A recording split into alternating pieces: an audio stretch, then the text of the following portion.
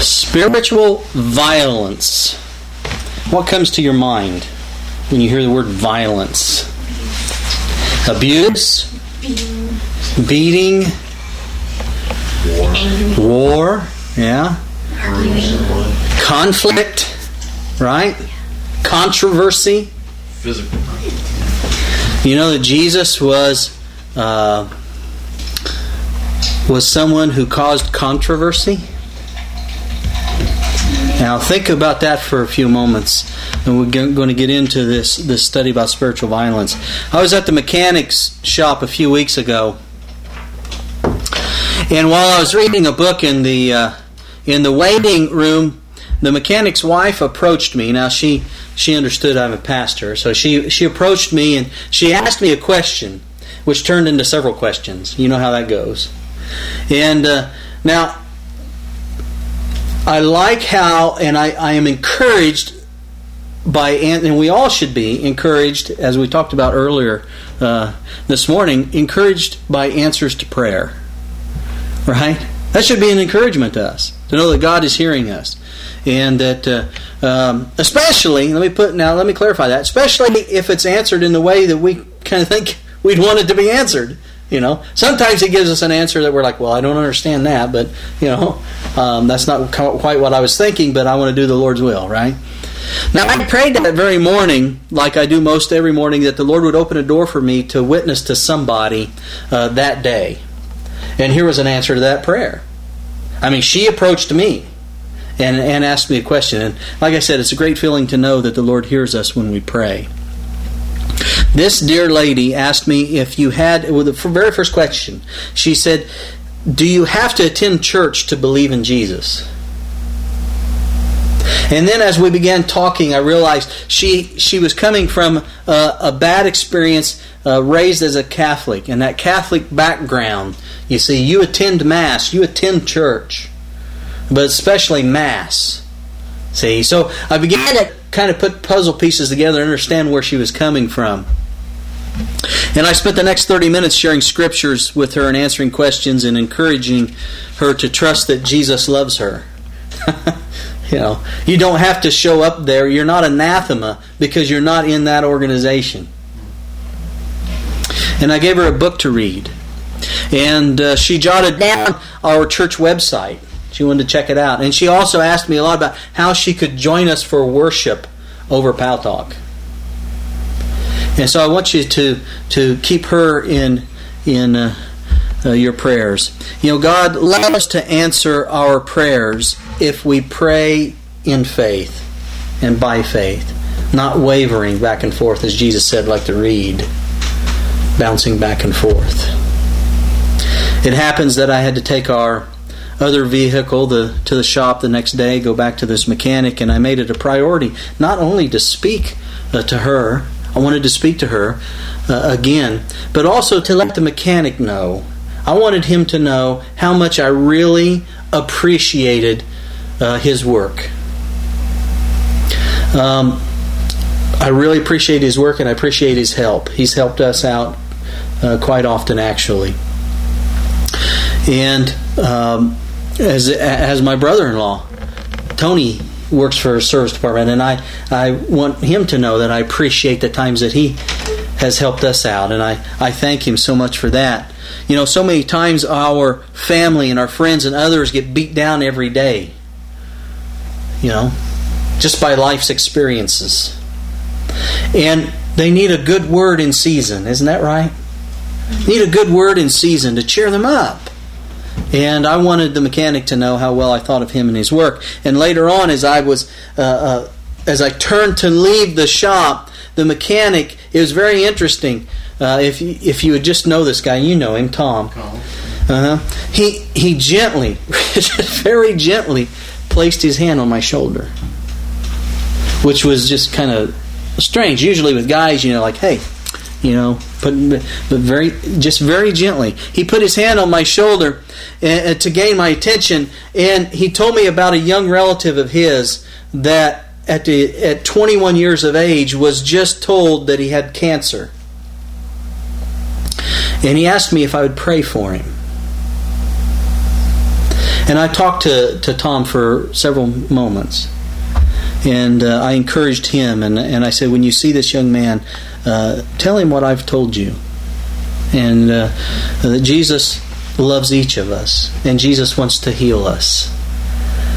And some other scriptures, and I assured him that I would answer him, that I would add him to my prayer list. And in fact, I think he's on the church prayer list.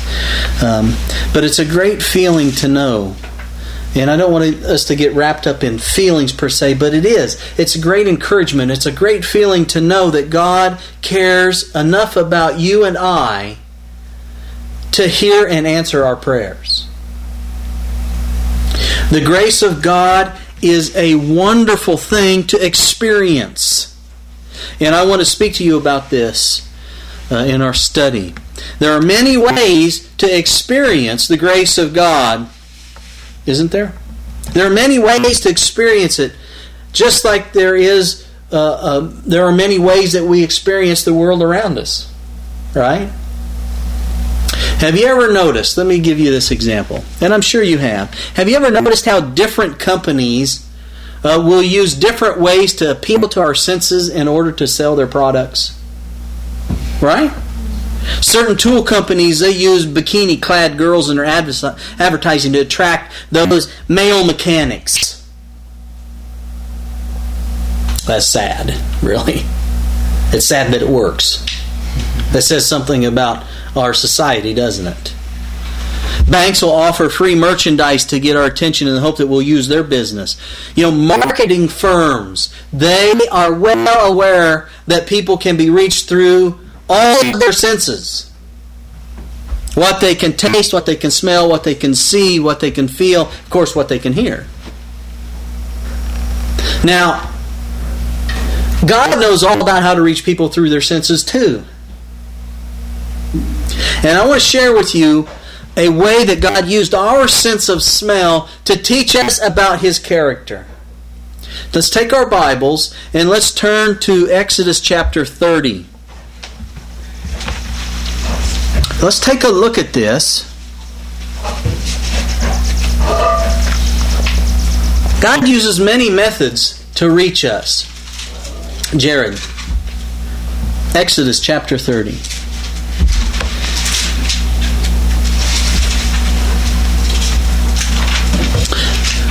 Let's look at verse 34. We'll begin with verse 34. Now, the Lord is speaking to Moses here, and He says, take unto thee sweet spices, stacte, and onycha, and galbanum, these sweet spices with pure frankincense, of each shall there be a like weight. 34. Exodus chapter 30, verse 34. And the Lord said unto Moses, take unto thee sweet spices, stacte, onycha, and galbanum, these sweet spices with pure frankincense. Of each shall there be a like weight. Okay? And thou shalt make it a perfume, a confection after the art of the apothecary, tempered, that means it needs to be heated in the mixing process, tempered together, pure and holy, the Lord says. And thou shalt beat some of it very small, and put of it before the testimony in the tabernacle of the congregation, where I will meet with thee. It shall be unto you most holy. And as for the perfume, this is verse 37, and as for the perfume which thou shalt make, ye shall not make to yourselves according to the composition thereof. It shall be unto thee holy for the Lord. Whosoever shall make like unto that to smell thereto shall even be cut off from his people. So what is God saying here? Make perfume that smells like that to spray on yourself. Yeah, for your own pleasure, to do with as you wish. Now, this incense was a blend of those four kinds of spices in equal proportions. Stacte, galbanum, and frankincense, they're all resins, and onycha was derived from a certain mollusk shell that was familiar with that area. So they'd grind these things up and they'd mix them in equal parts. Now, when you take incense, and that's what this is called, this is incense, this powder, this product, And you take it and you put it in a censer. Do you know what a censer is? It was that have you ever seen some of the old pictures of like an old oil lamp, per se? A censer is similar to that, only it's more round. It's what we'll get to that in a minute. It's what the priest carry. And you put that in a censer, and you put coals of fire in the censer, then you begin to have smoke. Right? But it's not ordinary smoke in this case. It's not ordinary smoke. Some smoke you smell, it just burns your senses, doesn't it? You're like, ugh, that stinks. That's like my wife. I'll smell something that smells like trash burning, and she'll smell it and go, hey, that smells pretty good. And I'm like, oh my goodness, how can you like that? But what about a campfire? Sometimes you get mesquite wood or a certain type of wood, and you smell it, and it's kind of a pleasing smell, isn't it?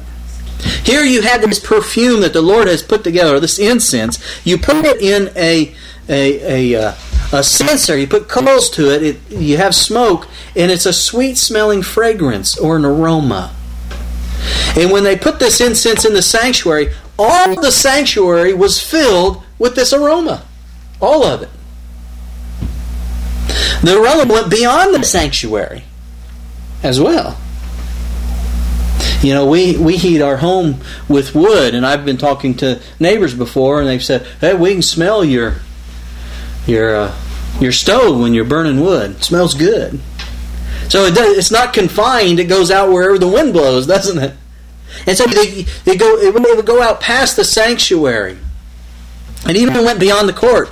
So as you approach the sanctuary of the Lord, what is it that you're going to smell? You're not going to smell these stinky animals, necessarily, that come up for sacrifice, that the people were bringing up for sacrifice and they were slain. You're not going to smell the flesh and stuff, are you? What are you going to smell? You're going to smell this aroma, aren't you? And you could smell this incense as you got closer and closer to it. Jewish tradition says that you could smell the aroma of the incense approximately a quarter of a mile away from the sanctuary. And I can believe that.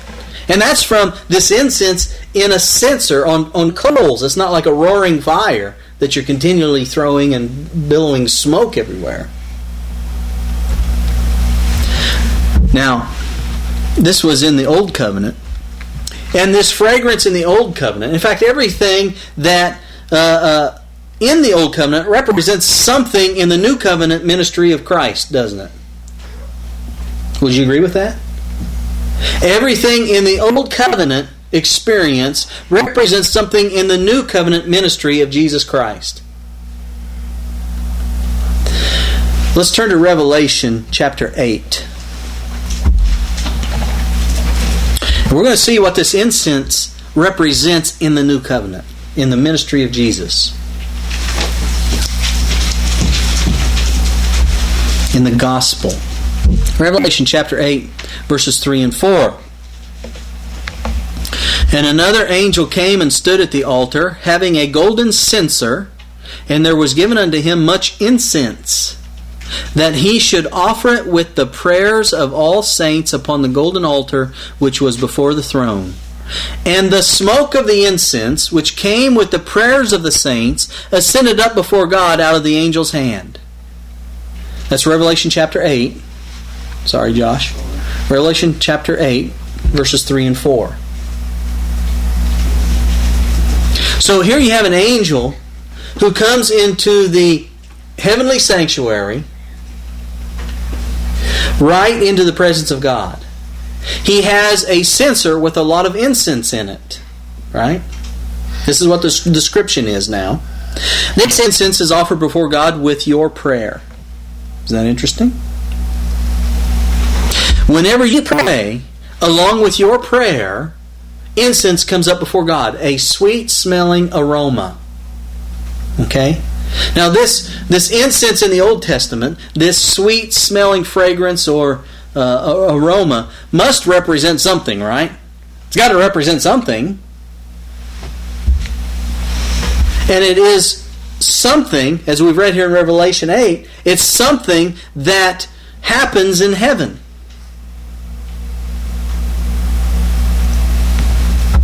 Now, incense comes out of a censer, and I'm not going to get into what the censer represents. I'll leave that up to you. You can go through the Old Testament and do your own study. I don't want to take time to do that with you this morning, but I encourage you to do that on your own. But in the Old Testament, Josh touched on it. In the Old Testament, who was it that usually carried a censer? Right? It was a priest, right? The priest had a censer, especially the high priest. You can read in Leviticus 16 about him taking the censer and the smoke coming up out of this censer as he went into the second apartment of the most holy place of the sanctuary. So, the incense is associated then with the work of who? The priest, right? A high priest. Now, let me ask you a question, and this may be simple. You may already know the answer. Maybe not. Maybe it's not clear for you. Who and what is a priest? Have you ever thought about it? Now, in the Roman Catholic Church, they have priests. Protestant churches do not have priests. And there's a reason for that. We're going to see in a moment. So what is a priest? If you had to define to someone, asked you what a priest was, what would you say? What would you say? The leader. The leader? What is a priest? The leader of what? Church. The church? Leader of the church? Anybody? If somebody said, what is a priest? You say, well, the priest is a leader of the church. It's like a pastor. Think true. It's like a pastor. He's like what? Minister? A priest is someone, let's get a little bit more specific here. You're not necessarily wrong. But let's get a little more specific. A priest is someone who intercedes, or is a go-between, or is an advocate between God and someone else. You see what I'm saying? That's what a priest is. That's why we don't have one. In the Old Testament, if you were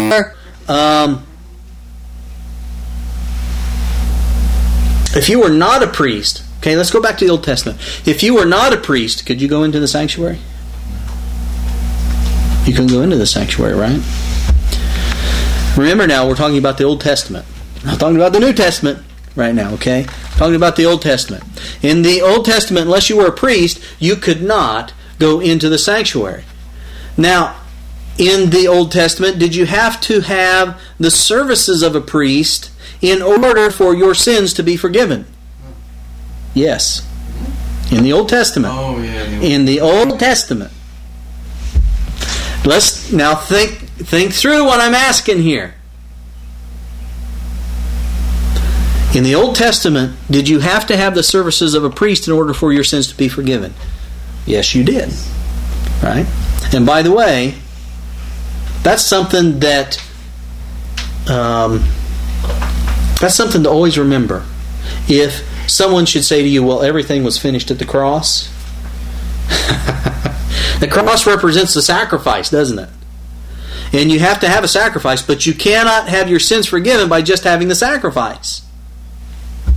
After the sacrifice was killed, the priest had to take either the blood or the flesh into the sanctuary and administer it there in order for your sins to be forgiven. So it didn't all just end at the cross. That's just the sacrifice. And this is also made clear in Leviticus chapter 4, and we've studied that before, but I encourage you to study that again. You have to have a priest in order for your sins to be forgiven. And let me tell you something, this is still true today. Did you know that? You have to have a priest in order for your sins to be forgiven. And the incense, let's remember now, this incense that we're talking about is always associated with the priest, who's an intercessor, right? Now, in the New Testament, in the New Covenant, who is our high priest? Jesus is. When I say you have to have a priest in order to have your sins forgiven, I mean, is this... What? What are you saying, Pastor Joel?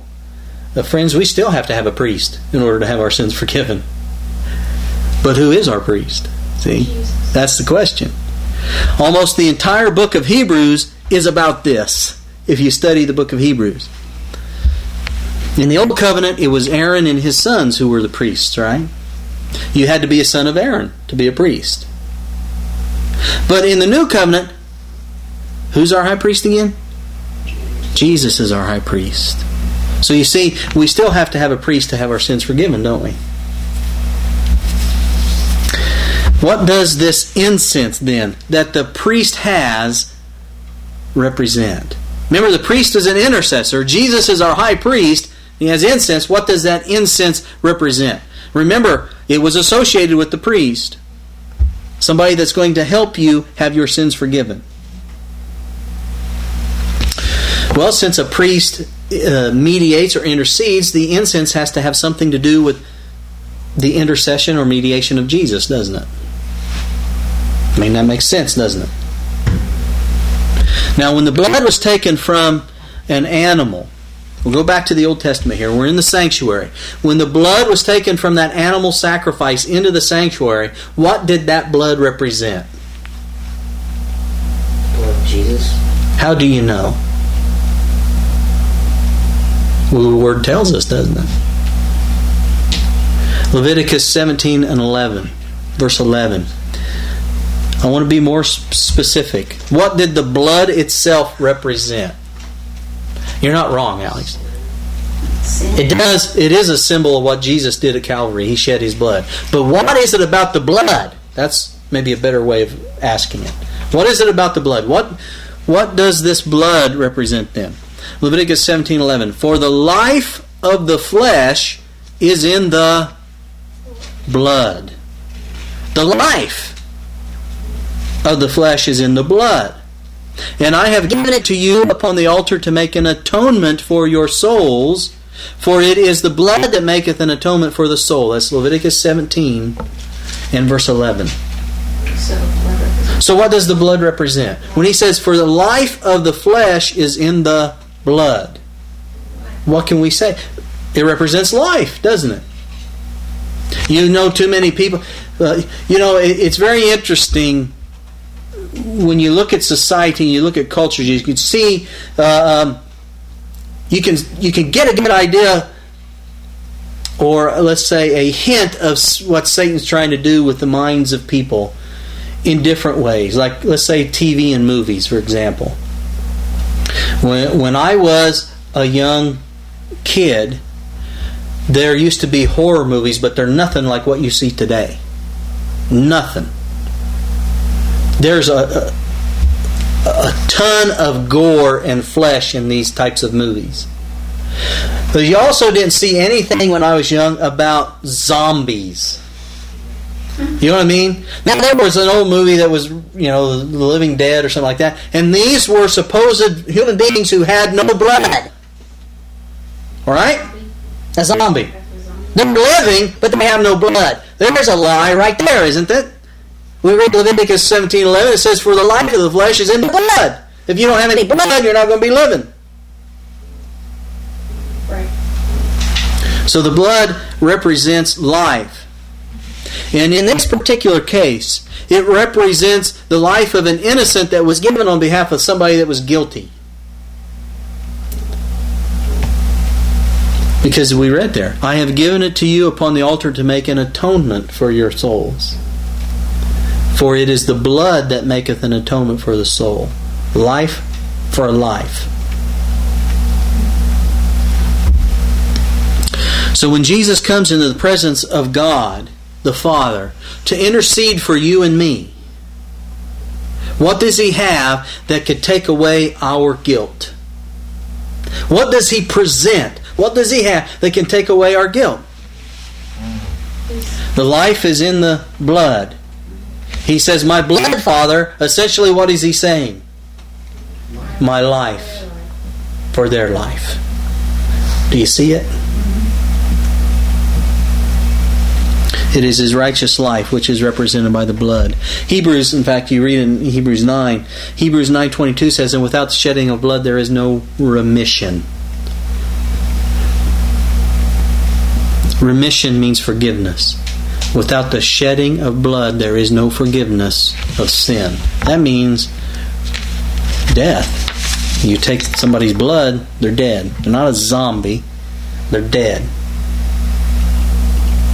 There's a danger to watching things like that. It can fill your mind with error. And there are a lot of people, beloved, I want to tell you how blessed you are, each one of you, and those that can hear me. How blessed we are that the Lord is leading us into the truth of His Word. Because in society out there, there are so much errors in people's mind that they don't know what the truth is. And it's serious. It is a blessing to know these truths. It is a blessing. So, Jesus comes into the heavenly sanctuary with His life and His blood in order that we might receive forgiveness. Now some ask, and maybe you've run into this before, maybe not. I know that a lot of you are young, you haven't had a whole lot of opportunities maybe to share your faith and be asked questions. But some ask, well, why does Christ have to come into the presence of the Father to intercede for us? I mean, is the Father angry with us in some way? He has to be appeased? That's going to come up. You'll run into that. Because you see, the Bible truth, especially the Adventist movement, it's the only movement. The Church of God, the true Church of God on this earth, is the only movement that has this truth of the sanctuary. It's the only one that teaches it. So when you go out and you're teaching this to other people, they don't know of course they know, oh, Jesus was our Passover lamb. You ask them about Passover, they don't have a clue what the Passover is. Except that you killed a lamb and Jesus died at Calvary. That's pretty much it. So you will run into these types of questions. Especially in Christendom, this is their theology. That the Father has to be appeased because He's angry with us. This is their theology. That includes the Catholic Church. They're big proponents of this. It wasn't so with Catholics, it isn't so much that Jesus died on the cross. That's not the big thing with Catholics, because have you ever seen the crucifix? He's still on there. It's that Jesus suffered. See, that's what the devil likes. He likes you to have a picture of Jesus suffering because that makes him happy. Jesus was suffering. To them, it's not the blood that He shed or the righteous life. It's Him suffering. I challenge you. You go read. Read up on the Catholic religion. Read up on their canon laws. They put a complete emphasis on the suffering of Jesus. And of people. And why was Jesus suffering? Because the Father's angry at us. And He's taken it out on Jesus, who gave up Himself to come down here and take all that punishment and vengeance of the Father so that we may be saved. That's the theology of Christendom today. And the only people that are preaching against that and teaching against that are people who know their Bibles. Mainly Adventists. And I'll tell you this, a lot of Adventists don't know their Bibles. So you're going to run into people and say, why does Christ have to come into the presence of the Father and intercede for us? Is he angry with us? 90% of all Christians will say, yeah, He's angry with us. And they don't know the true God. I'm going to tell you, a lot of people are mixed up on it.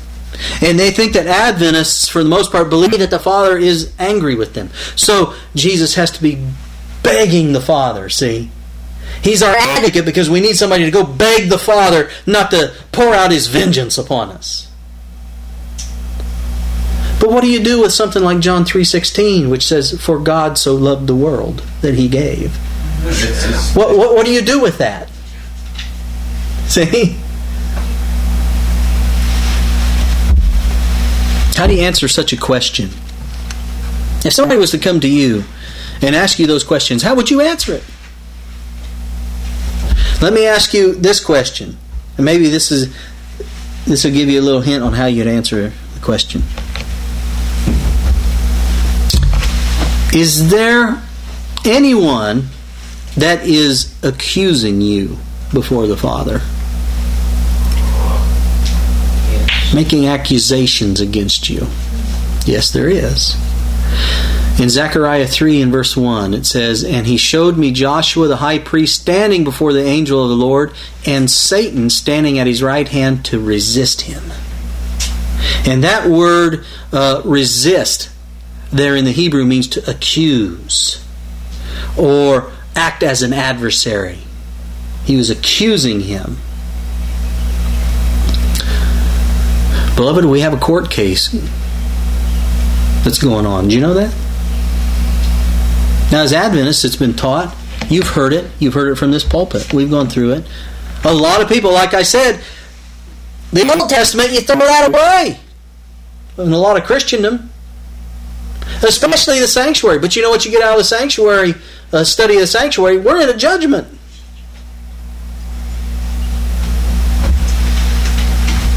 There's a court case going on right now in heaven, and you and I are defendants, and we cannot defend ourselves.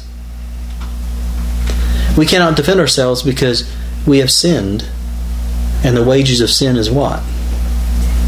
According to Paul, and a number of other places, the wages of sin is death.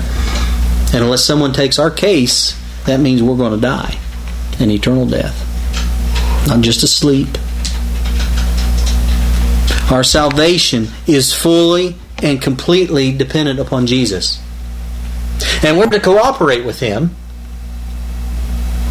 But as we cooperate with Him, we need to always recognize where the power comes from in that cooperation. Because it doesn't come from us. The Bible says you have to overcome your sins, but unless you receive the power from Jesus, will you overcome your sins? How many have been trying to overcome their sins without Jesus? How many will agree with me that it doesn't work?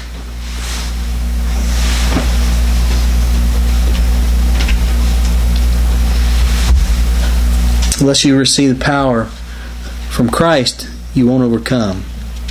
You see, we have to have His mediation. We have to have His righteousness applied to our case. You must experience His life-changing grace. Hey, that's kind of rhymes, doesn't it? You see, friends, this is part of the fragrance of His character. We were talking about fragrance, weren't we, with the incense? This is a part of the fragrance of His character. He came and took your place and mine so that He could give to us His righteousness and take our guilt upon Himself. That is fragrance, a divine fragrance, and that is what this incense that burns on the censer represents. The fragrance of the righteousness of Jesus. And that's what's mingled with our prayers. Let me read something to you about this. It's from Selected Messages, Volume 1, page 344.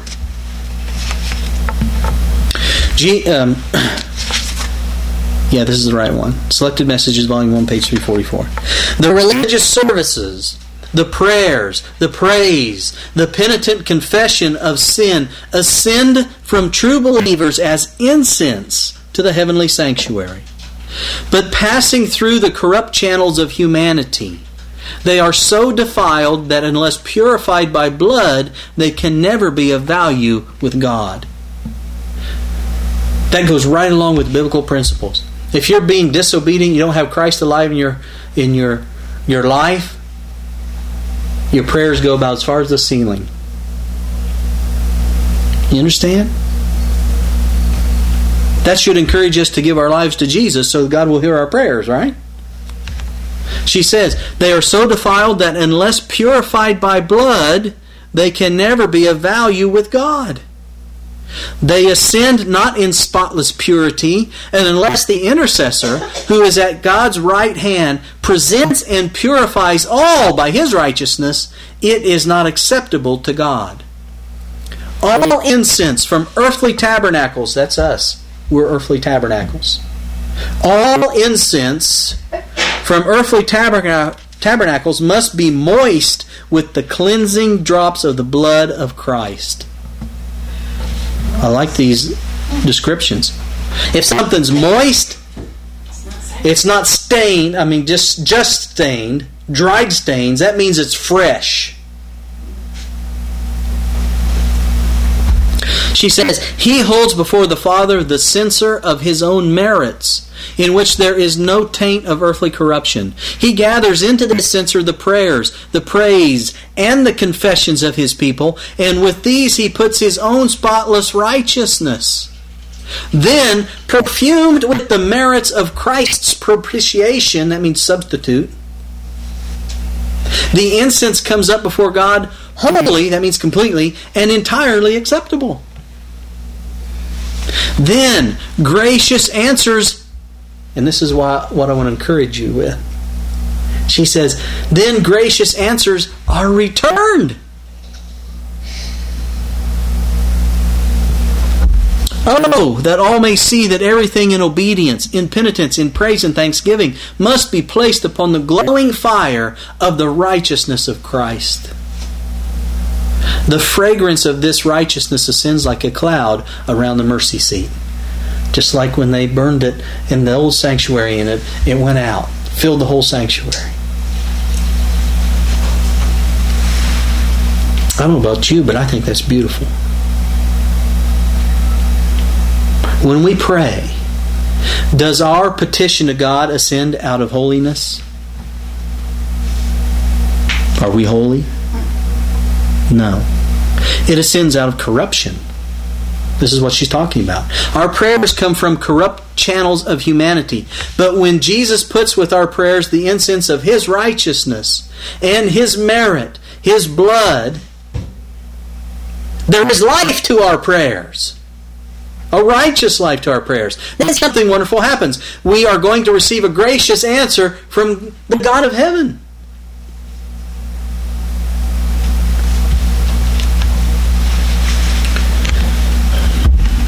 Now, what if I were to tell you that exercising faith in the merits of Christ's righteousness was committing spiritual violence? What would you think? By exercising, if we exercise faith in the merits of Christ's righteousness, we would be committing spiritual violence. What do you think about that? Well, yeah, it would be against the enemy of God, so it's okay. I want you to meditate on that for a moment and look at our scripture reading and think about our scripture reading for today. Right, Tyler?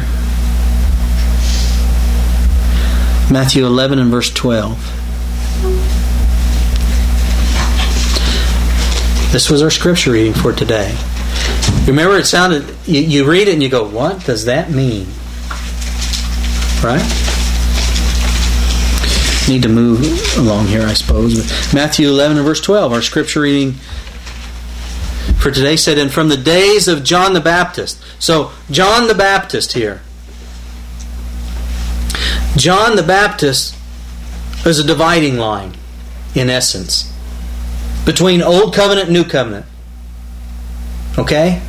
That's why Jesus says, and from the days of John the Baptist until now, the kingdom of heaven suffereth violence, and the violent take it by force. I'll ask you again, have you ever wondered what that means? When you read that, do you think, what does that mean? Who are the violent? Do you know who the violent are? Now, let's think back to the Old Covenant. You didn't want me to answer? No. In the Old Covenant, who was the only one who could go into the sanctuary? The priest. The priests, right? But now, here's the good news. John the Baptist is sent to introduce God's people to the privileges of the New Covenant. Okay? Jesus said that from the days of John the Baptist until now, the kingdom of heaven suffereth violence, and the violent take it by force. What is this spiritual violence that Jesus is talking about? In the Old Covenant, you were dependent upon a human priest to go into the sanctuary for you. But in the New Covenant, you can go in yourself. You do not need to wait for some preacher or priest or someone else to get forgiveness for you. You can go directly to God yourself. And if you exercise spiritual violence, you can get the answer to your prayer right now. Did Daniel get an answer to his prayer right then when he was thrown in the lion's den? Friends, we need to understand this subject. We need to exercise spiritual violence. God has ordained that you can have spiritual power. Divine power in your life. But you're going to have to be spiritually violent to attain it. You're going to have to go and take it. Let me read you some things about that. Review and Herald. It's an article entitled "The Prayer That God Accepts." February 9th, 1897. The violence here meant, and she's speaking about Matthew 11 and verse 12. She says, the violence here meant is a holy earnestness such as Jacob manifested. Jacob was there on the bank. He'd sent his family ahead. He knew he was going to be meeting Esau. He may be dead tomorrow. His whole family may even be wiped out. And here comes a stranger. And Jacob grabs him and they're wrestling. Right? And it turns out, he thinks it's a stranger who wants to do him harm. But it turns out, who is it? It's God, isn't it? He's wrestling with God. Spiritual violence. You see? She says, a holy earnestness. That's what it means. A holy earnestness, an earnestness such as Jacob manifested. We need not try to work ourselves up into an intense feeling, but calmly, persistently, we are to press our petitions at the throne of grace. How do you press your petition to the throne of grace? What's that mean? You pray, right? Be consistent, persist in it, persevere in it. Our work is to humble our souls before God, confessing our sins, and in faith drawing nigh unto God. The Lord answered the prayer of Daniel, not that Daniel might glorify himself, but that the blessing might reflect glory to God. It is the design. I mean, you imagine, Daniel prays to God, deliver me from these lions, and then when they pull him out alive, he says, yeah, the lions, I taped their mouths shut, and I did. All glory went to God, didn't it?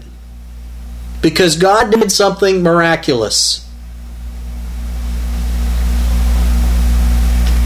So we're making the announcements and praises.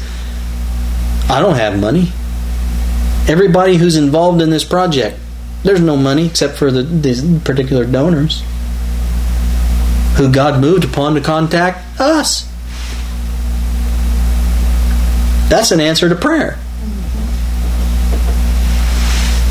And all glory then goes to God. We can't go around and say, I did this, I did that. Oh, I put a couple $1 million into this project. I can't do that. Can you do that? Who gets the glory then? God gets the glory. She says it is the design of God to reveal Himself in His providence and in His grace. The object of our prayers must be the glory of God, not the glorification of ourselves. There's a principle. The object of our prayers must be the glory of God. I challenge you to go through the Bible, and in every prayer that you will read that is in the Bible, those prayers, the object of those prayers are the glory of God. I'll challenge you. Find one that isn't. From a saint. Find one that isn't. Here's another one. Manuscript Releases, Volume 17, page 131.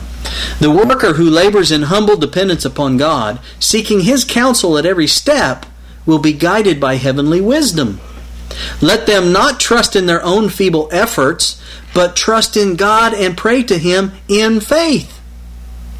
Ever remember that the kingdom of heaven suffereth violence, and the violent take it by force. We need to cultivate that persevering faith which will hold fast to the promises. Humble yourself, but exalt God. Empty the soul of selfishness and sin and lay hold of God's power. Grab it. It's there for us to grab. Like I said earlier today, the power of God is inherent already in His promises. Have you ever wondered why Jesus always said, if you would just believe? And when you scratch your head and go, seems like they were believing. No, they weren't. Because the power is already there. You see? Is it making sense? Then you sit there and say, I can't overcome this. You're not grabbing that promise. You're not acting on it in faith. Empty the soul of selfishness and sin and lay hold of God's power. Then you can claim His promise, ask and ye shall receive. Here's one more. 1888 Materials. Page 868. The kingdom of heaven suffereth violence, because she quotes Matthew 11 verse 12. What an encouragement to every soul. When, armed with the promises of God, you come to the Father in the name of Jesus, the great intercessor is seen by faith, standing at the altar of incense and having in His hand the golden censer. You hear His voice saying, and I will pray the Father, and He shall give you another Comforter, that He may abide with you forever. What hope will fill your poor, discouraged heart? What shame and remorse will you feel for your cherished unbelief? Friends, the reason we don't overcome the sins in our life isn't because it's God's fault. Is it? We're not grabbing His promises by faith and acting on them. We're not taking it. When you get spiritually violent and come directly to the Father in heaven in Jesus' name, when you read the promises of the Bible and you say, Lord, I am willing to fulfill all the conditions and I want this to happen in my life, you know what? It will start happening in your life. That is spiritual violence, friends. Beloved, there are many of you that are just waiting for something good to happen. Isn't that true? Most of the time we just sit around and we're waiting on the Lord. We're waiting. Now, I'm not saying we're not to wait on the Lord in some instances. But for the majority, we just sit and we wait. We're waiting for something good to happen. You're hoping and desiring that in some way, somehow, you supernaturally will experience the grace of God.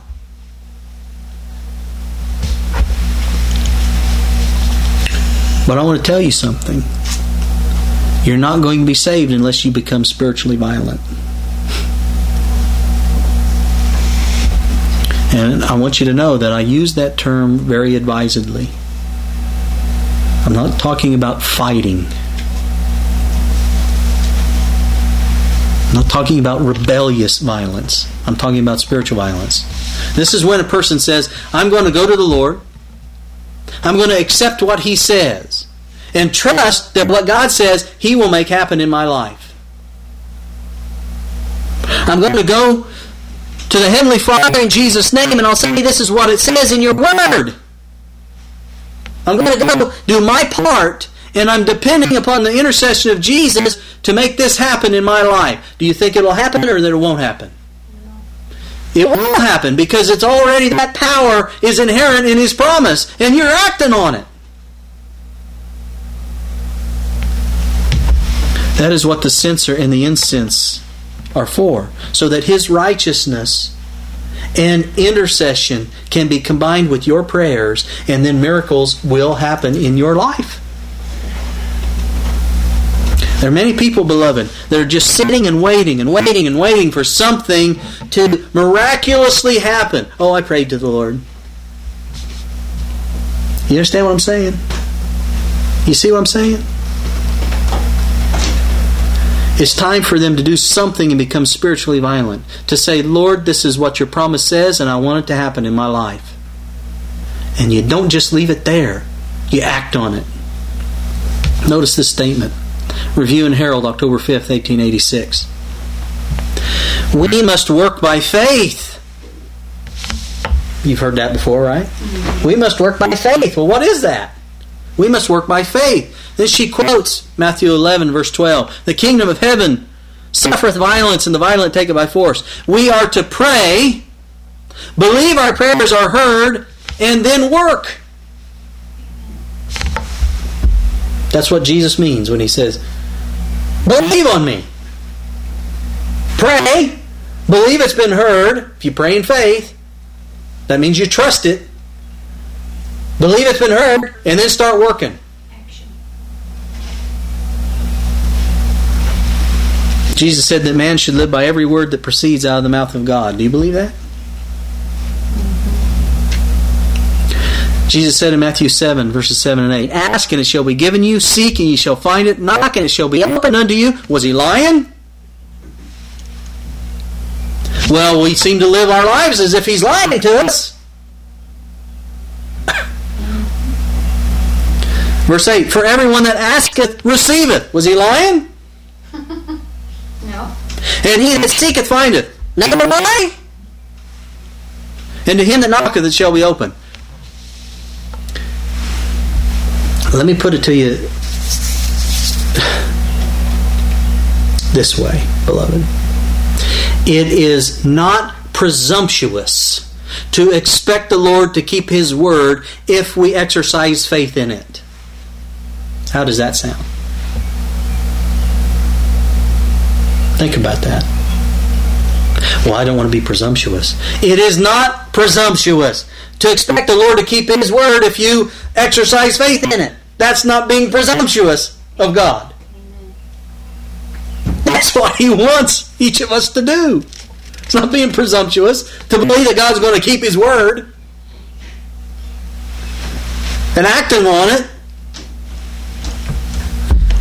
Go to the Lord and say, Lord, this is what You said I'm going to be like. This is what You said my experience is to be. I'm depending upon You to fulfill Your word. I'm going to do what You say, and I am just depending on You to make it happen. And then start working. Believe that He heard your prayer. You prayed it in faith, and start working. That's spiritual violence. When you do that, and I'm going to tell you something, you will see miracles happen in your life. There are so many people that are just waiting for something to happen, and it can happen now. Don't need to wait. If we do our part by exercising faith, it will happen now. I've experienced it. I am experiencing it right now. Beloved, I'm going to tell you, it's an amazing thing to see what the Lord can do in your life. It's amazing. If you'll completely trust and obey Him. I mean, I'm experiencing it. Do you want to experience God's grace in your life? Trust God and exercise faith. Exercise spiritual violence and believe that He will do for you what He has promised you. And you will move mountains. They'll be moved from your pathway. Jesus said to the disciples, if you had faith of the grain of a mustard seed. They didn't understand how to exercise spiritual violence. Not until after the cross. Let me ask you this question. Has God promised to deliver you from the shackles of sin in your life? Yep. Of course He has. The Lord can help you to overcome any problems you have. Any sin in your life. Jesus has the power, and if you become spiritually violent and claim that power that Jesus has for you and do what the Bible says, you can have God's grace in your life. But you're going to have to become spiritually violent and actually do something about it. You just can't sit around and do nothing. Well, I prayed.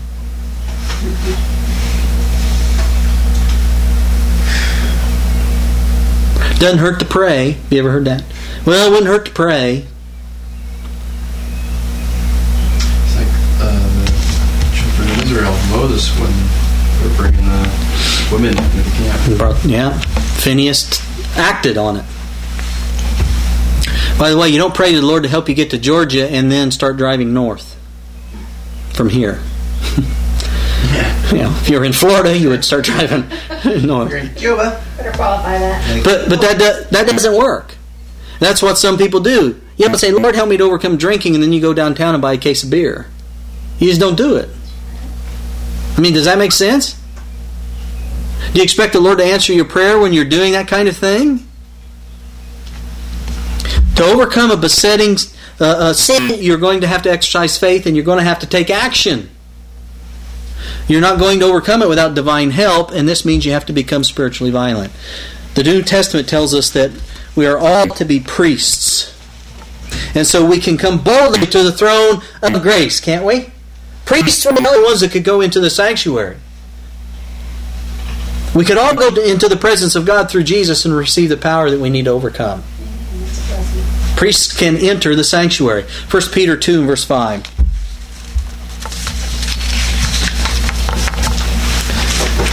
I'm just going to move ahead, beloved. You can write these down because I think I've taken too long. 1 Peter 2:5.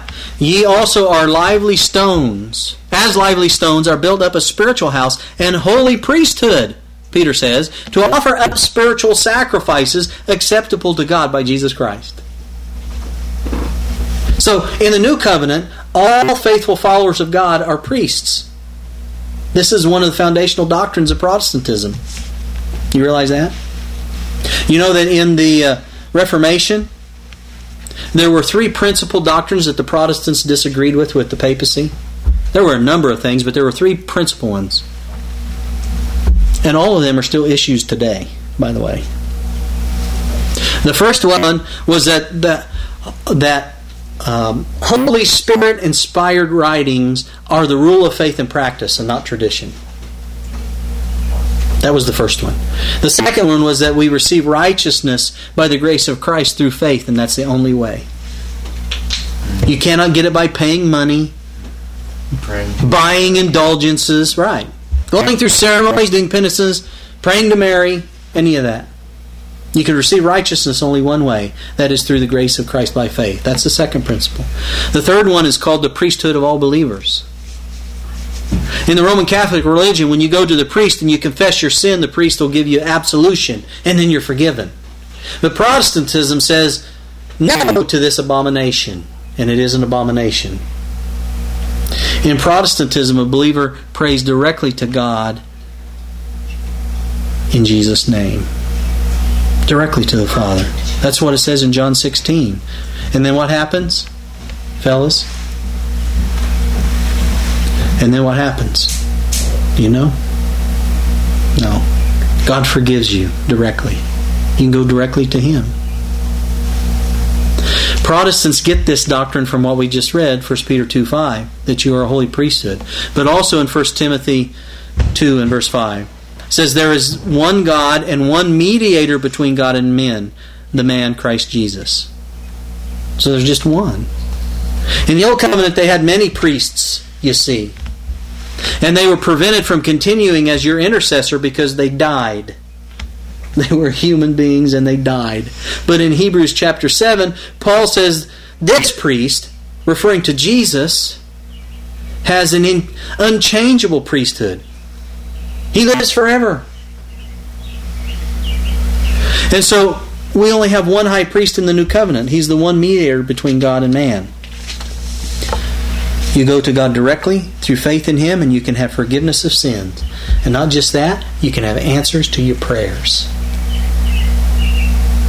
Exercising spiritual violence, beloved, is very, very powerful if you understand it. Because through prayer, trusting in the righteousness of Christ, you can have instant access to the Creator of the universe. Instant access.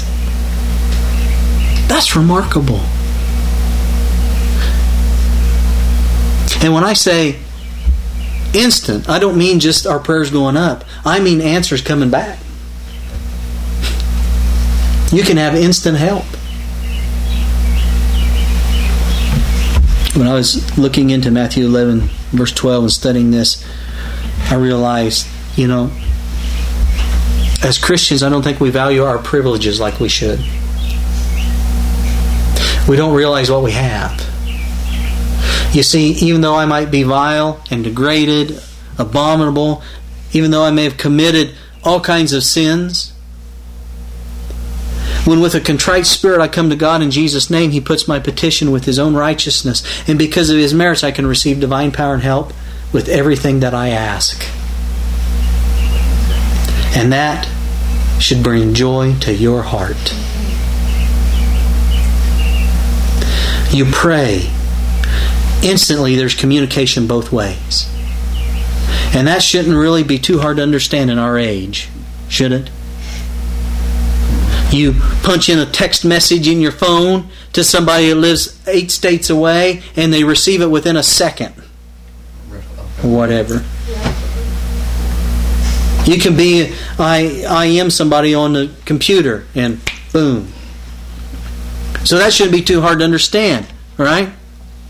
If human beings can do it, can God do it? Can He do it instantly?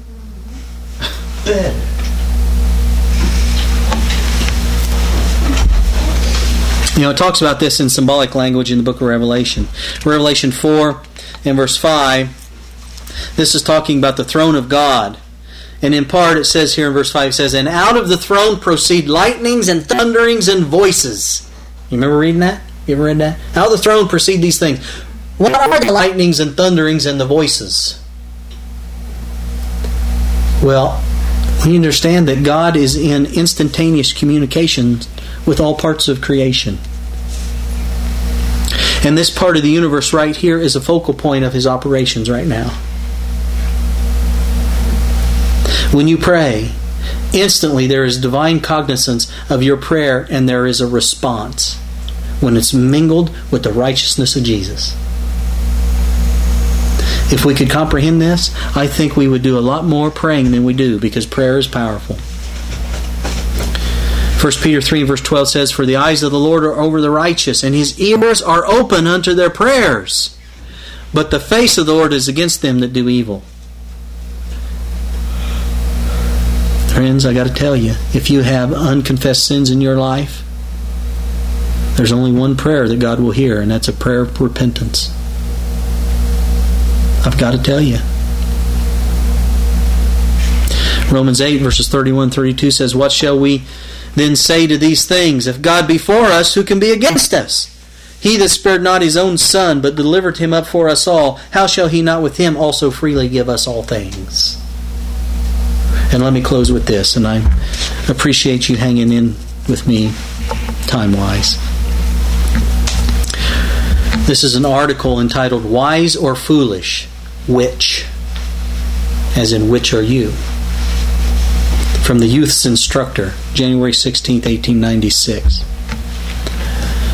She says, "Our precious Redeemer is standing before the Father as our intercessor, and is preparing mansions for all those who believe in Him as their personal Savior. Let those who would meet the divine standard search the Scriptures for themselves, that they may have a knowledge of the life of Christ and understand His mission and work. Let them behold Him as their advocate, standing within the veil, having in His hand the golden censer, from which the holy incense of the merits of His righteousness ascends to God in behalf of those who pray to Him. Could they thus behold Him, they would feel an assurance that they have a powerful, influential advocate in the heavenly courts, and that their suit is gained at the throne of God. What an experience may be attained at the footstool of mercy, which is the only place of sure refuge. You may discern the fact that God is back of His promises and not dread the issue of your prayers, or doubt that Jesus is standing at your surety and substitute. As you confess your sins, as you repent of your iniquity, Christ takes your guilt upon Himself and imputes to you His own righteousness and power. To those who are contrite in spirit, He gives the golden oil of love and the rich treasures of His grace. It is then that you may see that the sacrifice of self to God through the merits of Christ makes you of infinite value. For clothed in the robe of Christ's righteousness, you become the sons and daughters of God. Those who approach the Father, recognizing the bow of promise, and ask forgiveness in the name of Jesus, will receive their request.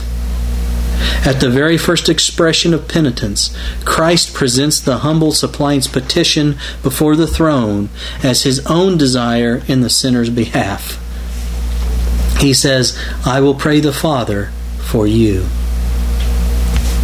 Beloved, isn't that good news?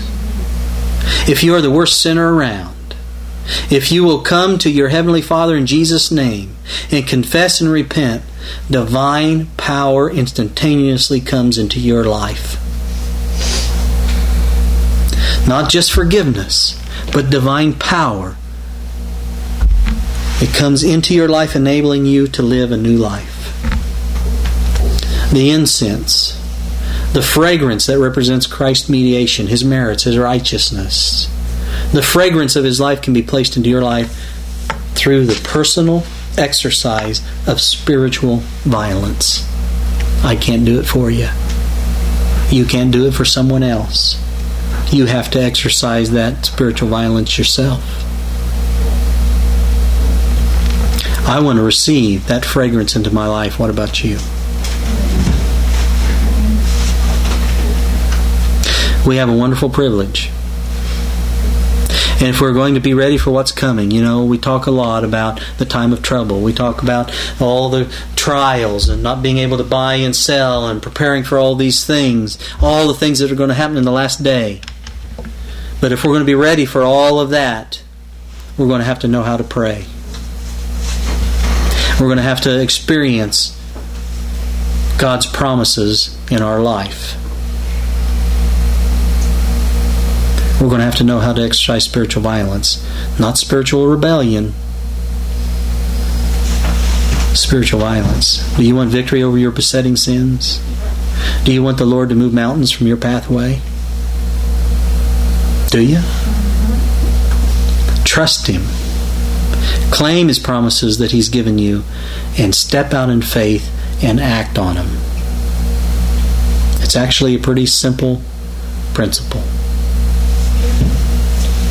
Hebrews 4:16 says, Let us therefore come boldly unto the throne of grace, that we may obtain mercy and find grace to help in time of need. I hope that scripture has a little new meaning for you today. Let's bow our heads. Father in heaven, we thank you so very, very much for your promises. We know, hopefully we know, that you don't make them arbitrarily. That you really do care for us, and we see this at Calvary. We see that you poured all heaven into our salvation. So, Father, please forgive us. I pray for those here, those who can hear my voice, those who are watching. I pray for them that are discouraged in heart. Lord, we believe, help thou our unbelief. I pray that you encourage them to step out in faith. We fight a battle against a foe who has been defeated. We just don't believe it. Help us to believe it. And help us to act. Help us to exercise this spiritual violence, Lord, in earnestness. May we have a relationship with you that is consistent. May we claim the promises and act upon them. We thank you, Father, for this Sabbath day. We thank you for the presence of the Holy Spirit this day, and for being able to fellowship in spirit and in truth. Continue to walk with us, Lord, as we claim these promises and keep our eyes upon Jesus. We ask it in His name. Amen.